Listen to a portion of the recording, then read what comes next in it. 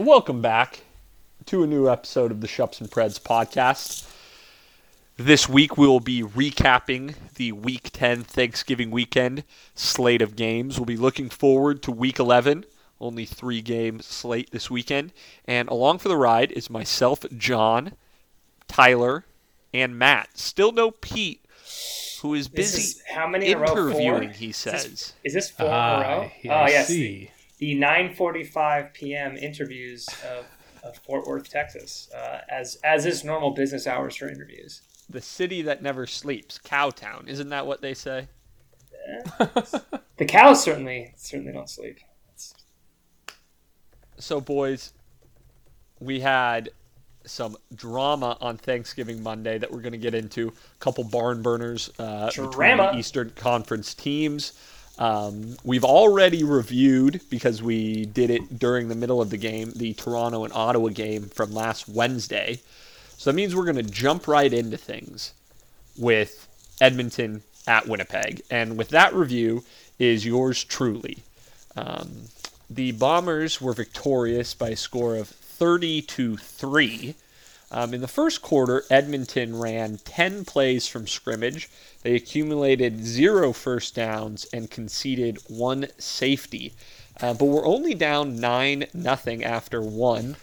Unfortunately, that would have been enough if the Bombers had have stopped scoring there to capture a victory for them.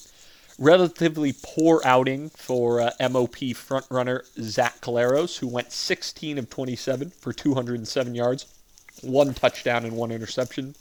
But the slack was more than picked up by Andrew Harris, who went over 100 yards rushing for the first time this season. He had tallied 24 carries, 150 yards, 2 touchdowns. The star of the show, as has been the case for many Bombers games, is the Bombers defense, holding Edmonton offense to only 196 total yards, sacked the quarterback 3 times, had 1 interception, 1 special teams fumble recovery. For the Elks, sadness and misery and failure. Greg Ellingson led all receivers with 39 receiving yards, which is not as much as you'd want your leading receiver to have, certainly. So there's really not much to say other than, once again, Winnipeg is the best team in the CFL by a wide margin. But it is increasingly looking like Edmonton might actually be the worst team in the CFL, which would be bad if you predicted them to win the Grey Cup, which I know some people did. And it would also be bad if you like picking them to win games, which I know some people do. So, guys, do you have any insights into why this is happening? Into why this is happening and what Edmonton can do to maybe salvage some respect this season? So, no, unfortunately not. This season's shot, and it's really hard to say, but it still doesn't make sense that through the first 4 games, I think, Trevor Harris was the leading passer. Yes. James Wilder was the leading rusher. Mm-hmm. They didn't have, they spread the love on the receiving end, but they have a lot of good receivers that were, in the top 15 for receiving yards. And defense is what it is. They, can't turn teams over, but they did get a turnover in this game. So yeah, well, so they didn't have any turnovers through the first 8 games. Yes. But now seemed like the pieces were there, but they couldn't put it together. Now we're seeing them not being able to put it together, and the pieces are also not there. Well, yeah, that's the thing. I don't think anybody could have expected. And this is unfortunate, but it seems that Darrell Walker is not the player he once was. I've never seen. How old is Darrell Walker? But he's 31. It's not that old. He's 30. He's 30. Having what I would say is probably his worst CFL season ever. James Wilder Jr. still comes to play every week, so you got to respect that. But now the news coming out of this game is that they have literally benched Trevor Harris. Something I would not have expected at any point in this season. So there's probably 2 things that can mean. One, he's not ready physically. Yes.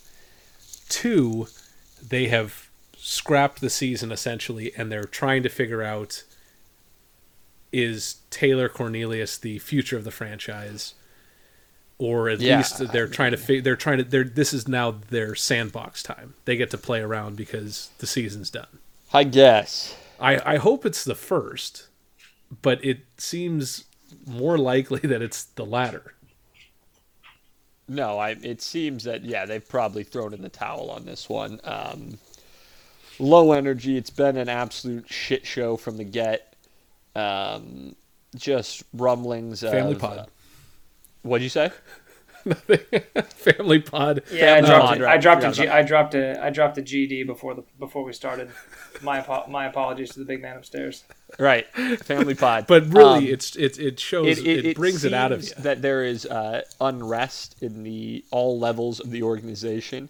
At this point, I would find it hard to believe that Jamie Elizondo is going to come back for a second season as Elks head coach.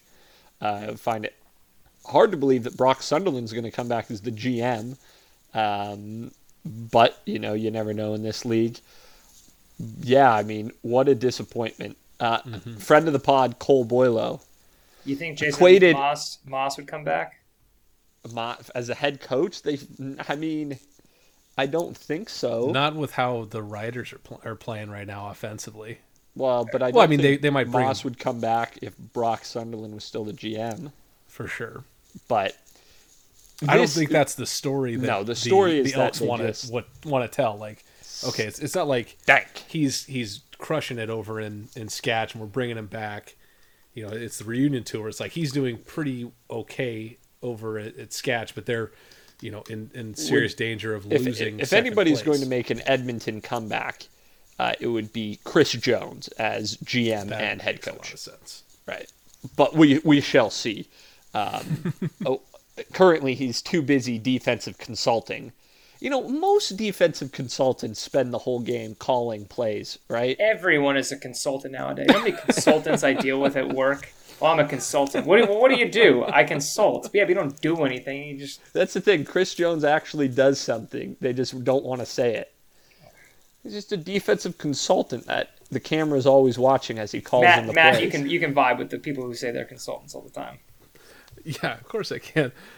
It's a nice work if you can get it, I think. Okay. We will be discussing more about Edmonton and Winnipeg as we talk Week 11, as they're going to rematch this time in Edmonton. For now, I have nothing left to say on this performance. It's, once again, Winnipeg flexing their muscle, and once again, Edmonton putting forth a lifeless effort. Sad. Guys, do you have any parting shots, or can we move on? We can move on. Edmonton stinks. I'm sorry. They stink. Actually, moving forward, we probably won't spend too much time on their games because I don't know if they'll win another game this season. No, they are horrible. Calgary at Saskatchewan. Talk about a good game, and to give us the skinny game on that, would be Matt. A lot of scoring plays, but maybe not a lot of end zone kind of highlight reel plays. We'll get into that though. This one started off with a bang. Bo Levi Mitchell connected with Markeith Ambles for a 71-yard bomb on the first play from scrimmage. But from there, both teams kind of had trouble making it happen from within the red zone. So to end the first quarter, we had 2 field goals from Calgary, 1 from the Riders. In the second quarter, it was the opposite. The Riders had a touchdown, Cody Fajardo to Ricardo Lewis, and then 2 field goals from the Riders and 1 for the Stamps. Closed out the half, and we went into the second half. No more touchdowns. Just traded field goals. So 10 total field goals. Brett Lothar made all of his 4. Rene Paredes hit 5 out of 6. Paredes missed a field goal early in the game. The Stamps already had a 10-point lead at that time. And his last field goal was the game winner with no time left on the clock. Kind of a heartbreaker. Cold-blooded. Yeah, so as you guys mentioned off the pod, the Stamps had a really interesting, different game plan.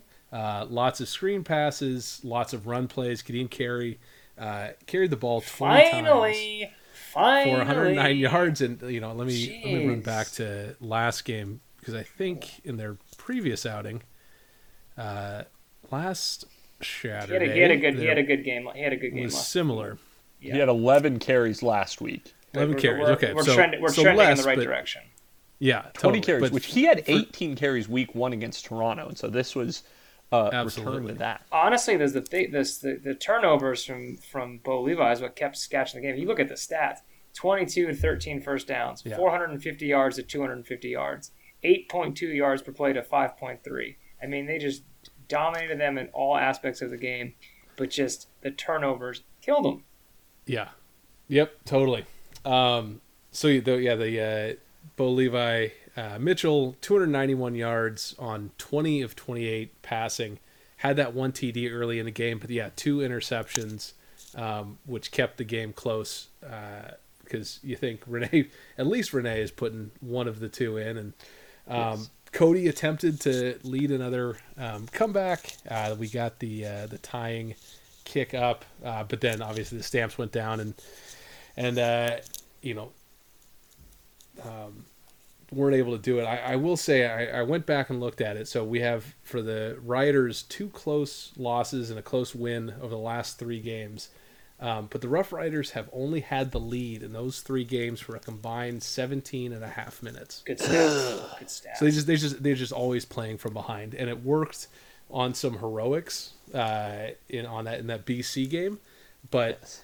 Other than that, so they were, and they've not been the first to score, so they're not getting hard out of the gate. They were the first to score in the BC game, but that lead lasted. They hit a field goal, so not even able to get in the end zone.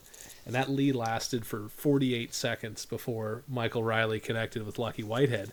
Cody Fajardo is hurt. You heard it here on this pod first. He is not right. Speculation, should say. Cody Fajardo is hurt. He hasn't. You can check the stats the last 2 weeks. He's also been not running, which is very unlike him. But he's been passing also terribly. Something is not right with his body. We talked about it off the pod. That hit he took against the first game against Winnipeg at Mosaic, where it looked like really bad. Like he had to go to the locker room. He had to go to the locker room. It looked like, okay, maybe at least his day was done. Maybe the season was done. And he felt right on his throwing hand and it looked grim. He came back in that game. Did not play well the rest of that game, but he came back. They couldn't throw the ball very well, and really, I don't think he's passed 300 passing yards in any game since that game. He's been on the steep decline. Cody Fajardo has not thrown over 300 passing yards since that game. He actually only has one over 300-yard game this season, which would have been against Ottawa in Week 3. BC, he only went for 230 in Week 1. Yeah. But yes, Tyler, that's correct. He has not gone for over 300, and he's only gone over 250 twice against BC and Calgary Week 8 and 9, respectively. And the Ottawa game. I'm talking since that hit. Yes. But yes, you are correct. Well, and under 200 twice. Yeah, I mean, this is it. So I think would you guys say that coming into this season, Cody Fajardo was the popular choice to continue his ascension and claim MOP? Yes. Not maybe by us, but certainly by at least one member of the pod. By one member of the pod. Well, I think everybody said, well, if Cody wasn't hurt, didn't have that rib injury. Yes. I think so. I think it was, well, he's had time to heal, and they came out of the gate looking really good in their first 2 games. So I really think it was that was the narrative that was starting to be written. Yeah. No, but I mean, so what are you getting at, John? Well, I'm looking at just thumbing through his stats from 2019. He's got multiple 300-yard games. He's got a 429-yard game against Edmonton Week 20, 430-yard game. Mm-hmm. These passing performances just are not happening this year. He's, as we've talked about on the pod, and CFL Media has talked about it at large, the passing problems with the Sketch offense. which our friend Jason Moss, we talked about at the beginning with Edmonton, there's just something not clicking. There is a definite lack of explosion. There's a lack of cohesiveness. Again, I will say because as Matt brought up, they are always behind. They can't get William Powell rolling. So this offense is just not firing on all cylinders, certainly. And now they find themselves in a position. We got a big old slop fest in the middle of the West. Yeah, where 4 through 2 is just No, they had a chance, I thought, with these 2 games against Calgary, to cement themselves as second in the West, coming off that win against BC. You said so on the pod before these 2 games. I truly thought they would do it. We all did. We backed them. We were idiots. We were idiots. They lost the first time. But now you have a position where Calgary again. Yeah, in their next game. Yeah, so it is, I would say, I think we can all agree that Edmonton, while being certainly the most disappointing team, they are now by the wayside in terms of discussions about postseason football. So now I turn my attention to the Riders in terms of the team that has the most to figure out in order to fulfill this season's expectations. They can still right the ship, so what they do to do that is going to be interesting. They have a bye week coming up. Tyler, I know you're excited for Cody to have a little rest time. Massive. They didn't need that. That was another thing too. They had the bye week when they were rolling at the beginning of the season. I said, well, you don't really, when you're playing that well, you don't really want. Was it the corn dogs? People are. We may have to speculate that eating corn dogs is not exactly a good arbiter for playing well. And like I think Matt just said, they come back off their bye week, and who do they got waiting for them? Calgary Stampeders. So they're going to have a well-known foe to greet them on the other side of this Week 11 bye week. Allow me a moment to apologize. Yeah, this would be great. Yeah, I'm not apologizing. I stand by what the problems I had with Calgary at the beginning of the season.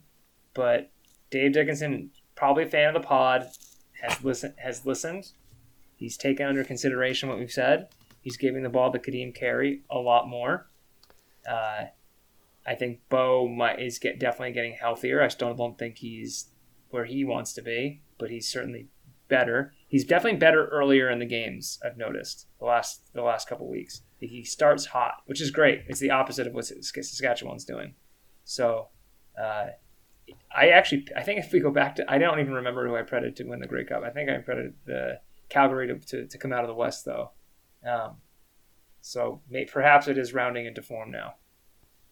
Well, I did. So that was for those listening home. That was not an apology. What it was Dave finally took your advice, and you've been right all along.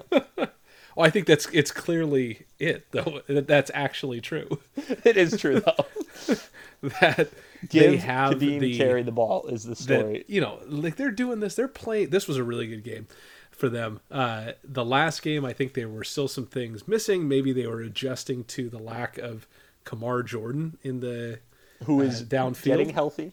Who's getting healthy. So when that comes back, we've got Markeith Ambles finally playing well. Josh Huff has been playing well for the whole season. He's just kind of been workmanlike. Now you bring back Kamar Jordan, and now they actually have a running game, and the secondary needs to start spying Carey. Like now this is what we saw early. We saw Bo Levi and this really strong receiving squad. Now Kadeem Carey's come into his own, and they could make moves. Can I make a statement? It's insulting that TSN has pictures of all these players, but Kadeem Carey doesn't have a photo on here. It's ridiculous.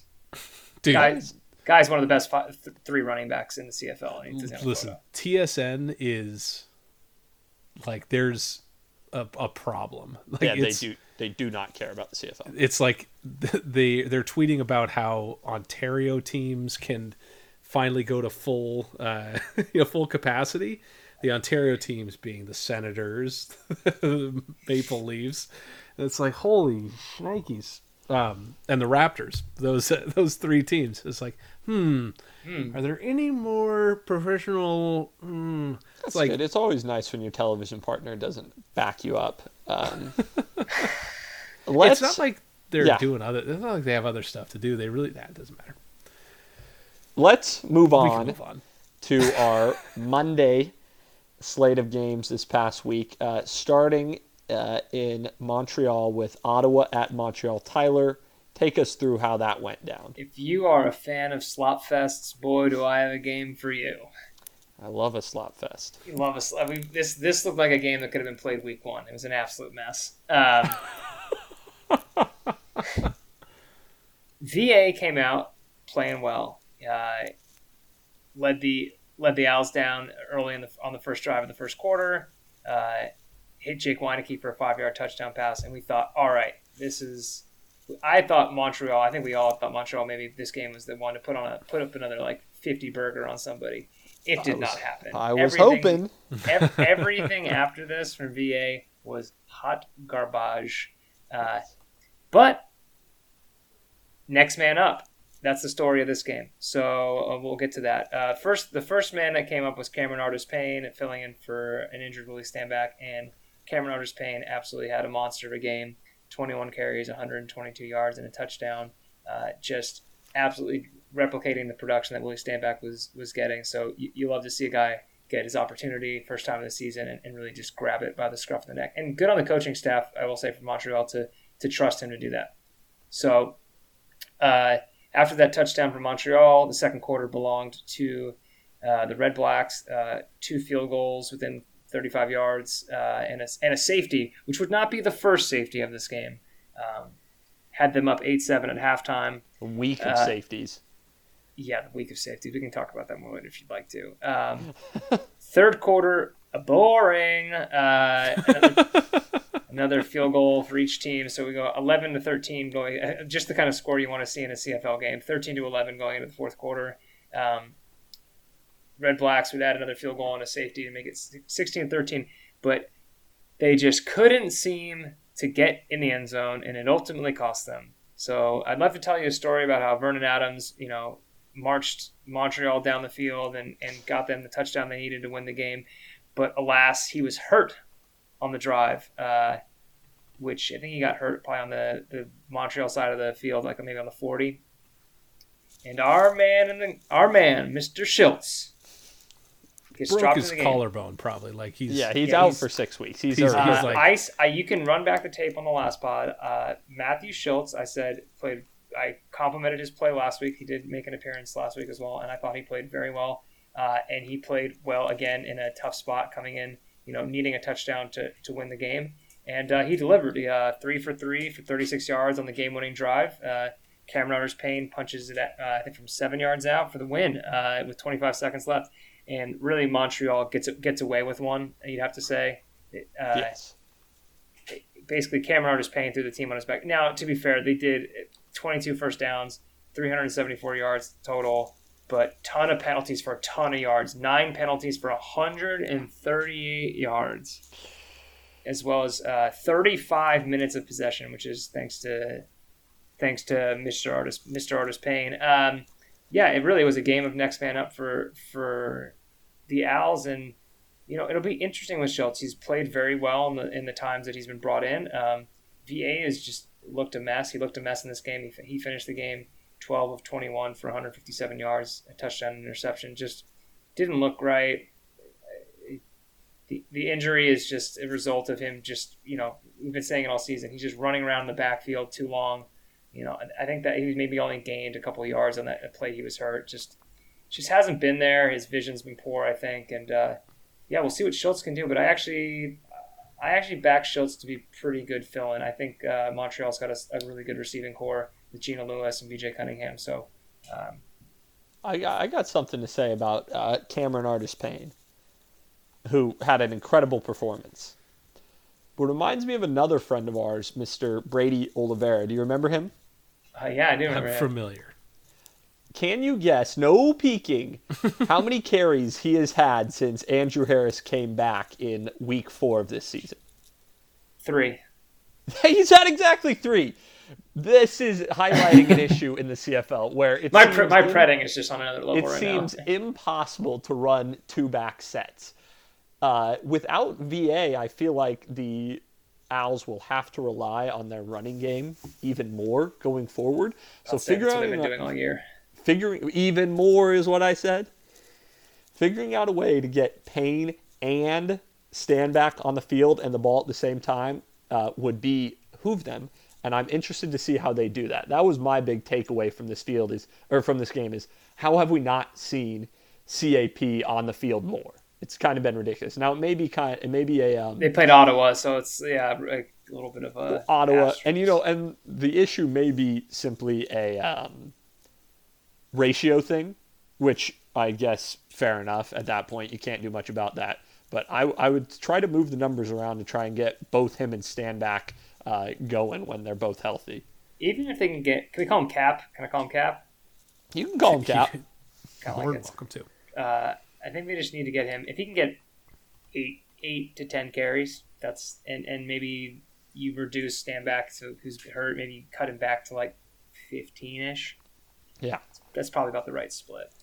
I think that's totally. And Stanback's also gotten better at receiving as the season's gone on too. So I don't think you necessarily only have to use Willie Stanback to ground and pound. I think you can have him out there catching passes, to get first downs in the flats and things like that. Going forward though, without VA, you're bullish on Schultz.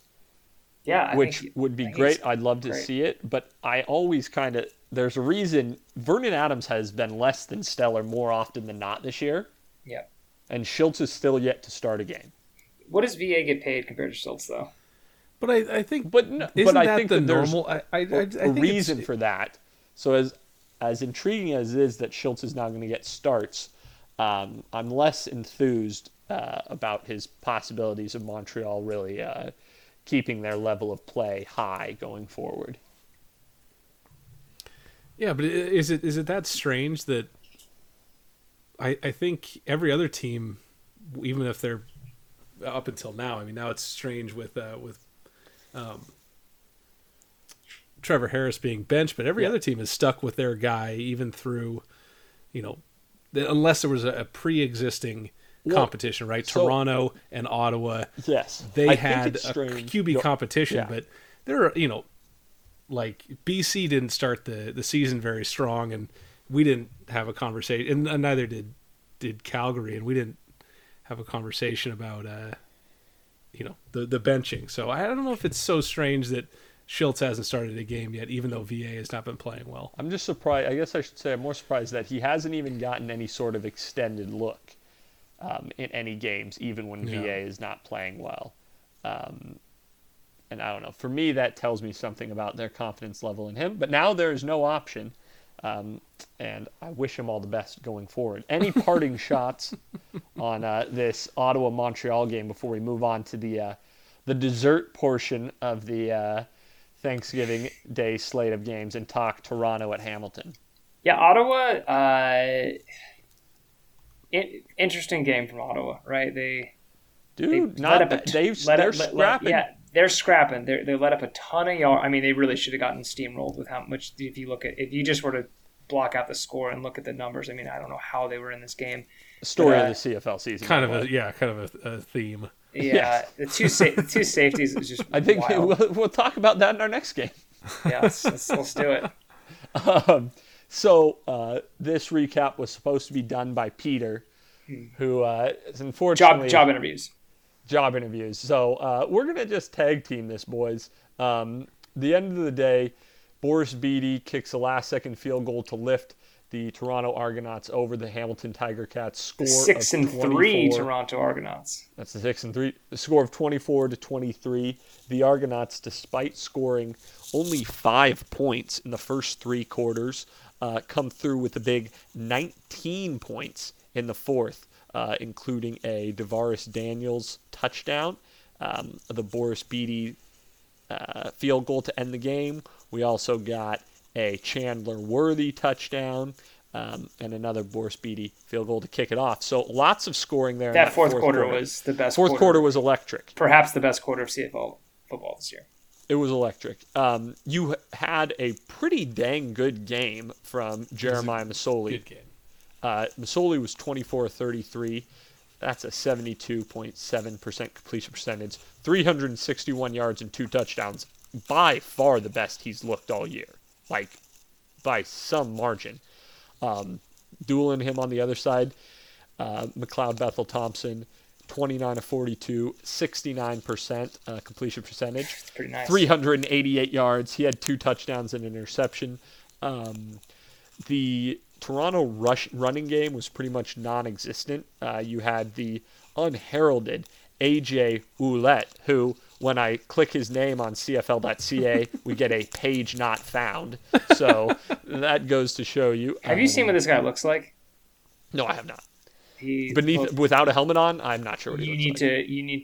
Can you Google him real quick right now? I will do that. You got your computer in front of you?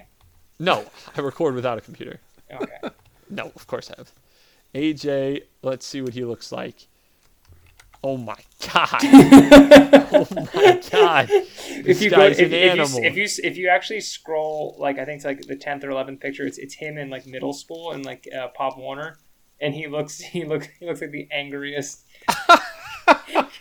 This is an amazing picture.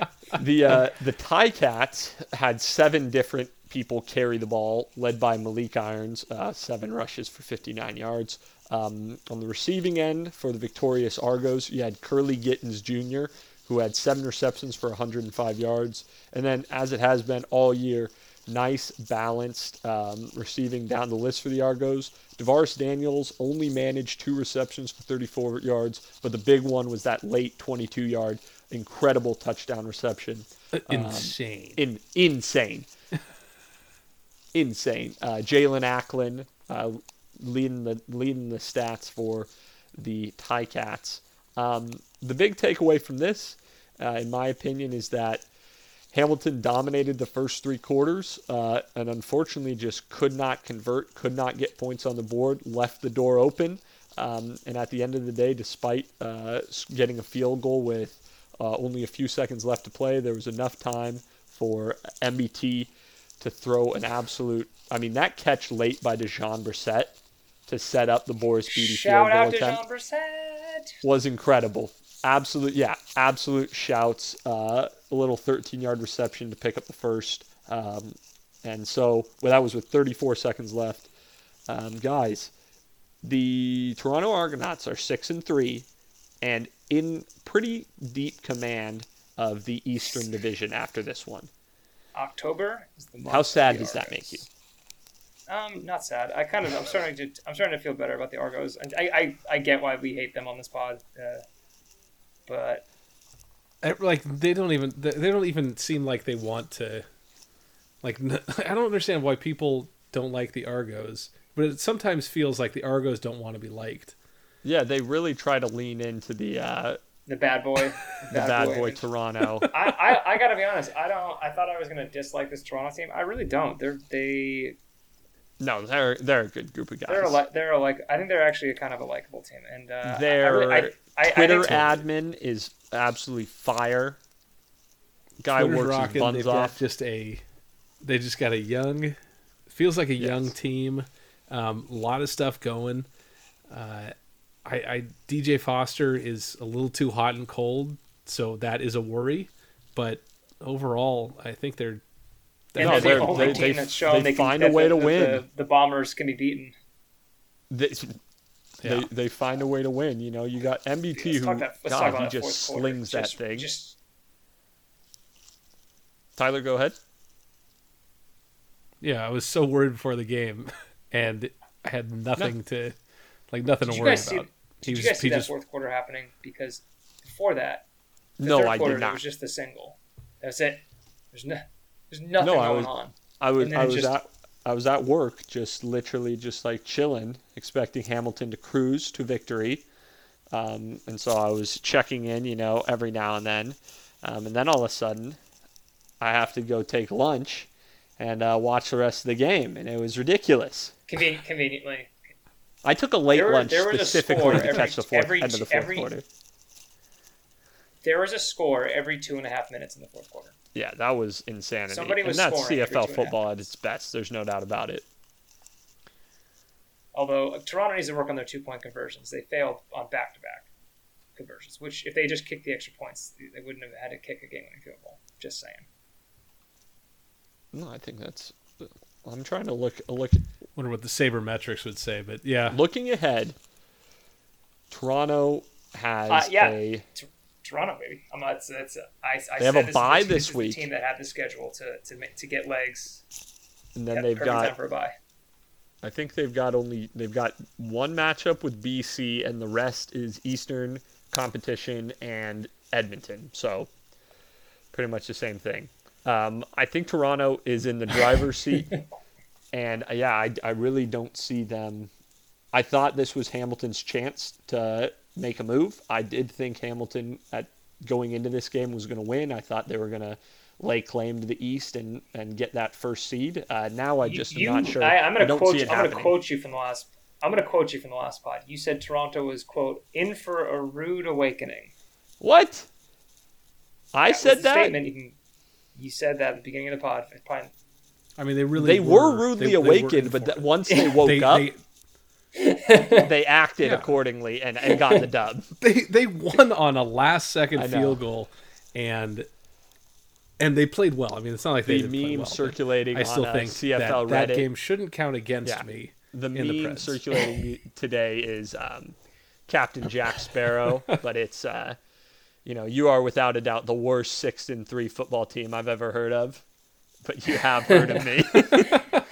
So I think that about sums up Toronto's season so far. But you know what? They find a way to win. They're gritty. They come to play and they never give up. Which is what I didn't think they were going to be. I thought they were going to be soft. I thought they made they are grit-tastic. It's awesome. But what does that say about the those 4-4 and 4-5 and 5-4 teams over in the Western Division? I think that Toronto stands up against all of those teams, and maybe that's just the story of this season, is that there's one really good team and there's just a bunch of guys slopping around. Yes, I'm going to I think a TSN journalist, I forget who it is, so I apologize, but he said it's a 3-tier league. Winnipeg, everybody in the middle, Ottawa and Edmonton at the bottom. And that is true. I think on any given Sunday, the top 3 Eastern teams and the middle 3 Western teams anyone can win any game. And that's awesome. Which is going to make the playoffs and the rush towards the playoffs quite exciting. Agree. Do we have anything else to say about week 10 or week 11? What week was that? Week 10. Yep. Or do we want to move on to week 11? Let's go. Let's go week 11. Let's start, guys, by predicting the Winnipeg at Edmonton game. I will start. And I will say that the benching of Trevor Harris, whatever reason given, whether it's smart or not, I simply cannot abide by it. It's I will unconscionable. Be cheering for the Elks, but I am at the end of my rope. It's insane. And I will be picking the Winnipeg Blue Bombers to win on Friday night. That is all I have to say about that. Your hand. I am not benching Trevor Harris proud of it, but that was you're almost not pretting against. No, Edmonton. I mean, pretting against the given up so much. I am just pretting against the idea of benching Trevor Harris, because this is the thing. You're telling me you can't figure out a game plan to utilize Trevor Harris's skills. You're that shook. You're that scared of the Winnipeg D that, to me, I'll tell you how I interpret the benching of Trevor Harris is them saying, if we're going to get one quarterback beat up, it might as well be Taylor Cornelius and Dakota Prukup, which is giving up, in my opinion. You're just putting somebody out there to get beat up. Yeah. I think the Elks have given up, and because they have given up, I cannot pick them. I will be picking the Winnipeg Blue Bombers. Someone say they're protecting their investment for next season.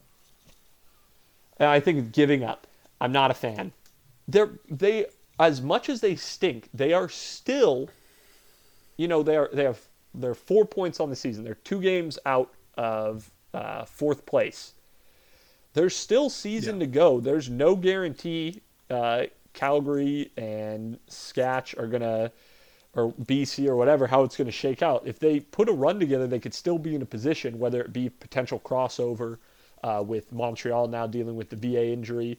Or maybe even third in the West. Long shot, but it still you think is possible. But not this. They've given up.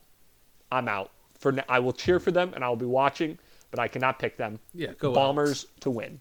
As sad as that makes me. First time in Preds history. It's embarrassing.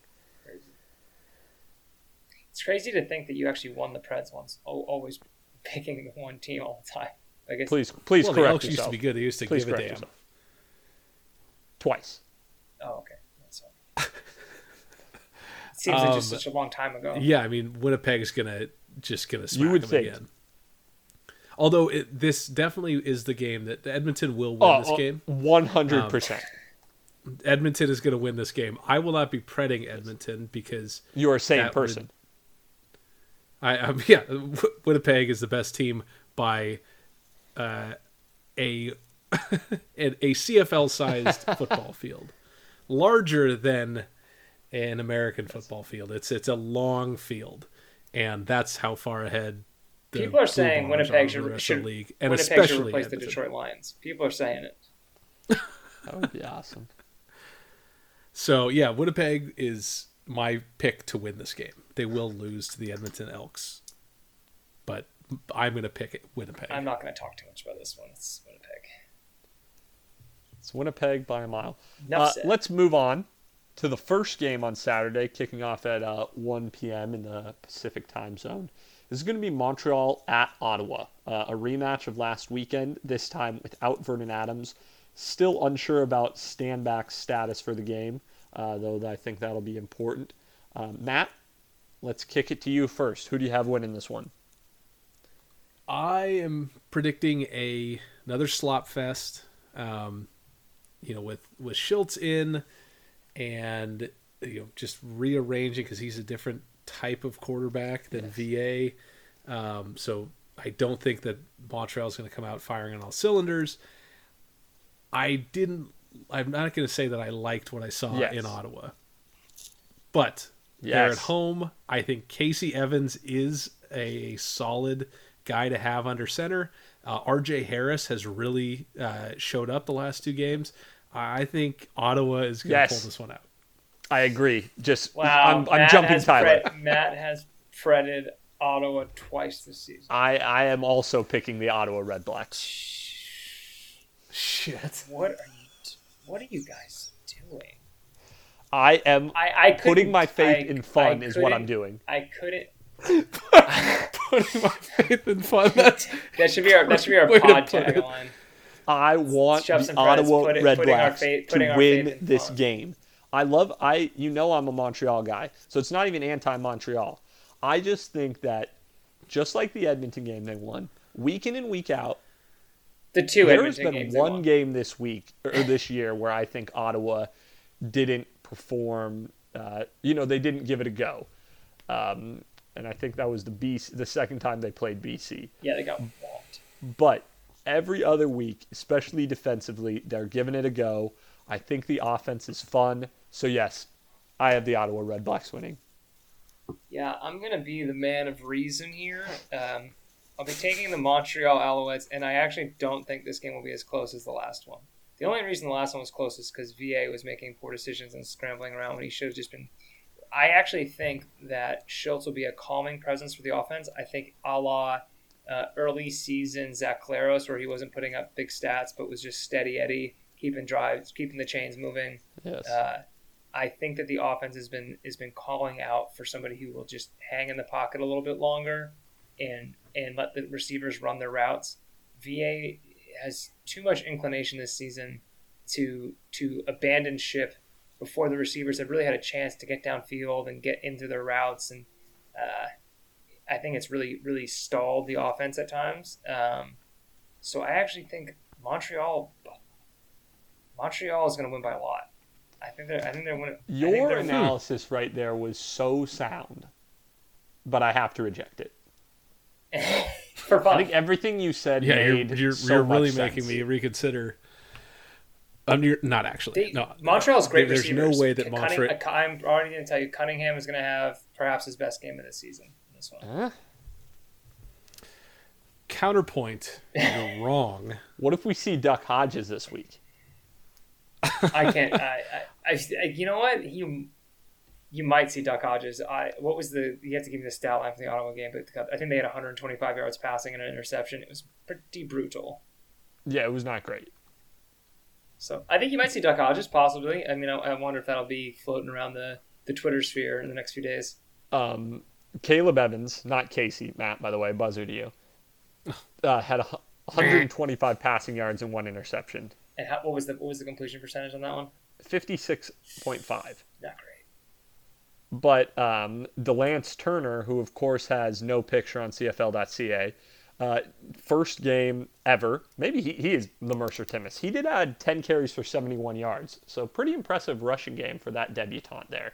And I only see him building upon his performance with a win here in week 11. But let's get to the game of the week. Not even close. Calgary. It's really the only game that matters. It matters quite a bit. This is for third in the West. You've got Calgary at BC. Last time we saw BC, they were beat up and bruised by the Bombers. Meanwhile, the Stamps have pulled off 2 huge, if not improbable, victories over the Saskatchewan Roughriders. Going first to Tyler. Who wins this game? BC took a beating against Winnipeg the same way that Scatch took a beating against Winnipeg earlier in the season. And I don't think Scatch has recovered from that beating yet. And I don't think BC's had enough time to recover from that beating yet. Not having Lucky Whitehead is a real bummer. Calgary's coming in with confidence. They're running the ball more. Bo Levi I don't think he's 100%, but he's 80%. And I think that's good enough for me with that ground game and that defense, which is playing well right now, to say that the Calgary Stampeders are going to be 5-5 and move into third in the West. Wow. I disagree. I have the BC Lions winning this game. Matt, hearing me pick his same picks, it must be hard. I struggled with this one. I want to pick BC, but I don't even know what I'm going to pick right now. You just keep talking. I'm struggling, and I was struggling. No, this is a hard game. You picking BC makes me want to pick Calgary.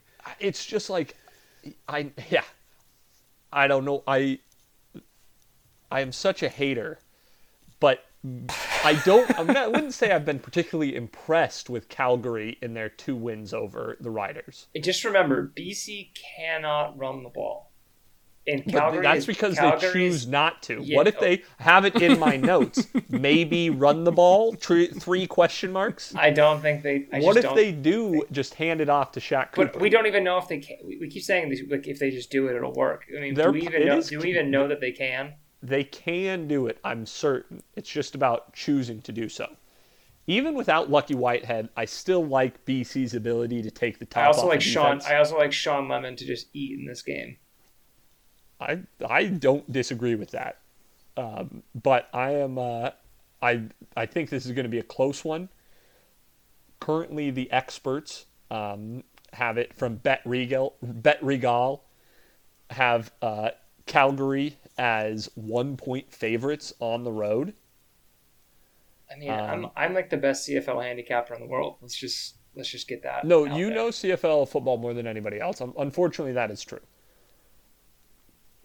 But Matt, the time has come to make a decision. Who wins this game? It's Calgary. Good Pred. I was always going to be Calgary, but I just feel my heart.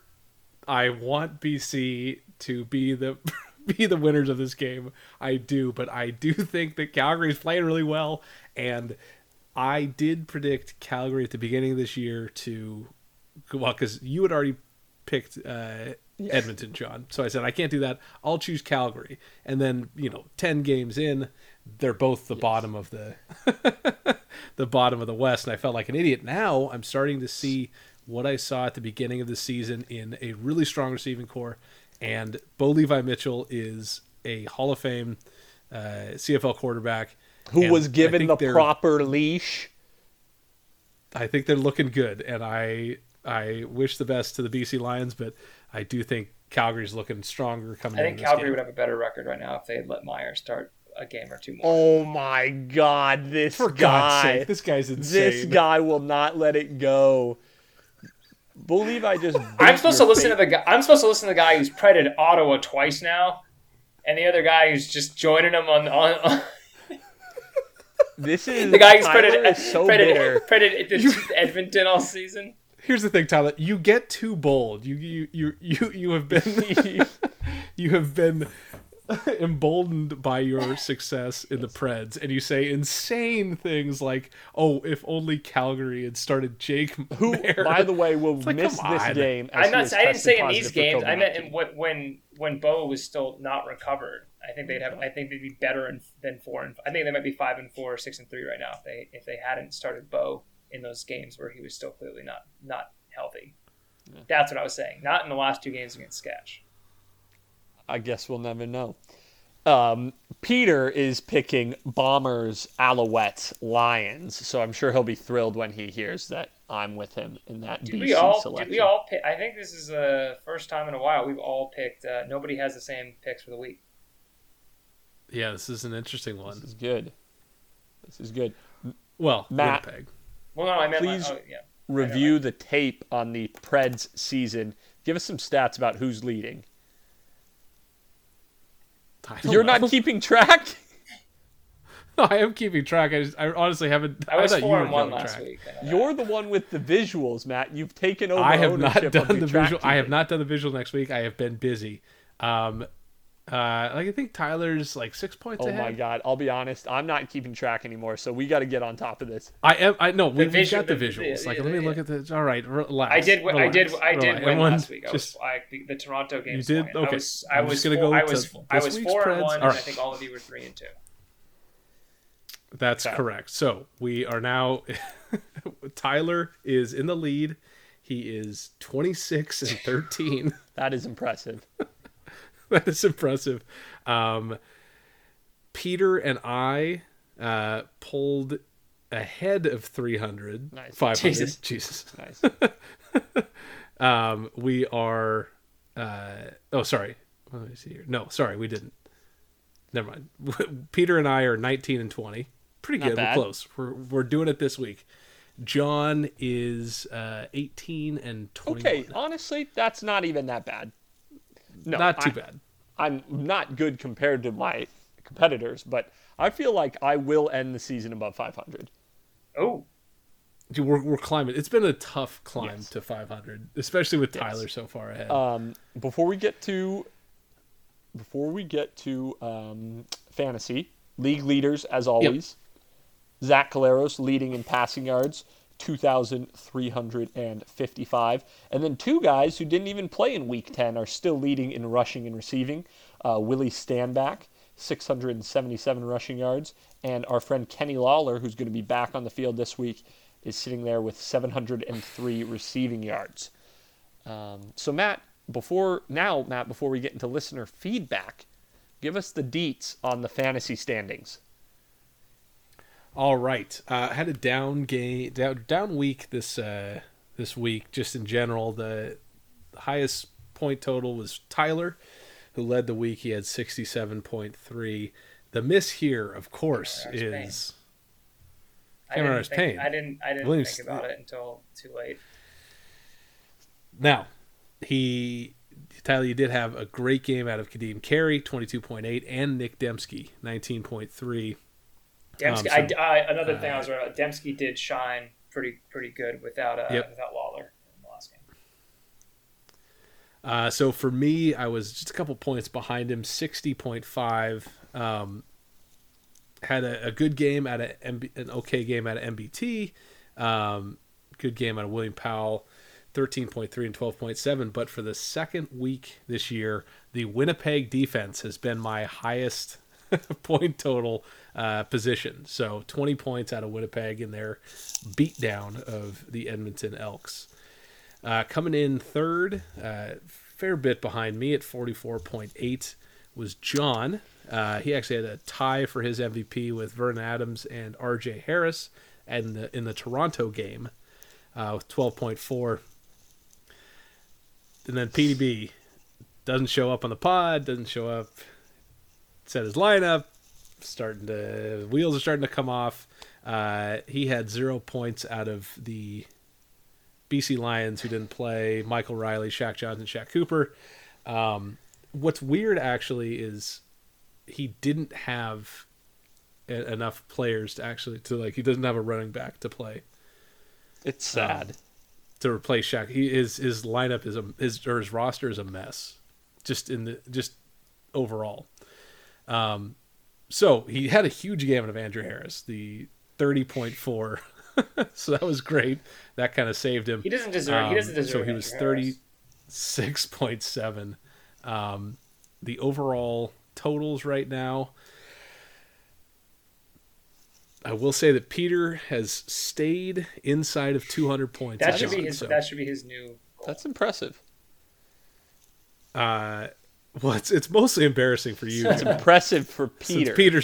Since Peter's not playing. It's always this. You just don't know which week it's going to happen with Peter now. It's just like that should be like a separate pool that there'll be an episode or 4 he'll miss. So next season we should pred what week Pete gives up on fantasy. So overall standings, I still maintained a slight lead over Tyler. 733.6. Tyler's nipping at my heels, 718.2. John dropped back, unfortunately, 660.8. So he's still hanging on, not close to John getting John can get in the second, by no me. doubt about it. Oh, well, I mean, I'm only 15 points ahead of you, Tyler. So John needs 100 points. John, you haven't had a 100-point week yet, right? I've had a 100-point week, I believe. I think another 100-point week one. week. No, I think week 1 was 100.9. A 100-point week for you would get you right where we're sitting. No, your first week was 85.8. Oh, that's pretty good. It's a pretty good week. And he had anyways, Peter's way back there, 474.9. So what's the average? John, you need to beat that number. Like 40. The average 40, per week is 47.5. Shockingly, not my lowest. So, John, you need to beat Peter by 14 points. Anything below 50 is just not where you want to be. You know what? In many ways, this is not the season I thought it would be. I feel comfortable saying fantasy points are down. Be happy that we're having a season. We can be. Yeah. And I am. Yeah. I do think that we got to check. I think at the end of the season there will be significantly fewer touchdowns scored, which is the biggest driver of fantasy points. So I think that catches. We do point per reception. That's also a huge driver. We do, yes. So the more the slot fests go, the lower the points. Right. The more drops, the more field goals, the more punts. Thank you for not doing kickers, because kickers would be getting the most points of any players this season. Imagine if you had Rene Paredes just dominating. Gosh, you'd just be winning the league just based on him week in, week out. Boys. Sketch can't finish a drive to save their souls. Before we sign off, we've got more listener feedback this week. From the Belgian guy? No, it is from a French Canadian who lives in the Pacific Northwest. I'll leave it at that. He wants to know what our favorite moment of the Week 10 slate of games was. I will go first, and this is hands down my favorite moment. It was in the fourth quarter of the Elks and Bombers game when the clock hit 0, and then the game ended. And I moved on with my night. That was far and away the most satisfying moment from the weekend slate of games. Second to that, no, you don't get a sec. Come on, we gotta go. Oh, go ahead, Tyler. You're gonna take all the good moments. You're right. I took the best moment already. For me, it's the entire fourth quarter of the Toronto-Hamilton game. But, of course. It's always super nice when I'm predding a team by myself, and they pull one out of their ass. Which I'll be fair. I know my pred record. I think at least 5 of those games are just like, how the hell did those teams win the game? And this was, I think, the top one. Just like, what happened? I deserve to be wrong about this pred, and to be Matt's point, he deserves to not be penalized for predding Hamilton. Matt, what was your favorite moment of the games? I love the Bede kick. I just the entire fourth quarter. Boris Daniels touchdown Hamilton, for me was the best. What a catch! Argos game, but yeah, you love a last second field goal. It was a heartbreaker for me. I think if he would have missed it, would have been my favorite. Just because the drama moment. Since he made it, it was yes. It was great. It was great drama. Dropped me in the pred pool just a little bit, but I wasn't winning it. Now let's give a low light since we gave a highlight. Low light for me. VA season probably ending. Yeah, that's horrible. My low light would probably be non-injury related would be the first quarter from Edmonton. Where they just did not move the ball. I think T. Harris started 0 for 6. And it was just shocking. That was, you knew they were going to lose, but you're like, all right, let's see Edmonton give it a go. And they just did not do that. It was very disappointing. You also got to say the third quarter of the Toronto-Hamilton game when there was only a single rouge, and I thought, well, that's just going to be like a ugly, sloppy, nothing's going to happen interesting in the fourth. But thankfully, that's not happened. Matt, do you have a low light, or would you... No, it was the Edmonton game. It was realizing that the Elks had given up. If you would like to be featured on our listener feedback segment, simply direct message us on Twitter at shupsandpreds, or send us an email to shupsandpreds@gmail.com. Either Lewis, we can kick Peter off the pod next year if you agree to join. Yeah, if you are a CFL player who by chance listens to this, we will 100% let you come on as a guest. 100%, no doubt about it, and we'll kick Peter off. Sure. I am less committed to that idea, but we can't have 5 people in the fantasy league. You just can't. That's true. Anyway, guys, we're going into week 11 of the CFL season. We've got one more Winnipeg Edmonton game to sit through before we can just peacefully enjoy the rest of the year. So once we get over that hill, I think it's smooth sailing ahead for everybody. Thank you for joining us for another episode. Matt and Tyler, any parting shots before we bid these fine ladies and gentlemen adieu? I got nothing. Let's just have another good weekend. Peace out, y'all. We'll talk to you next week.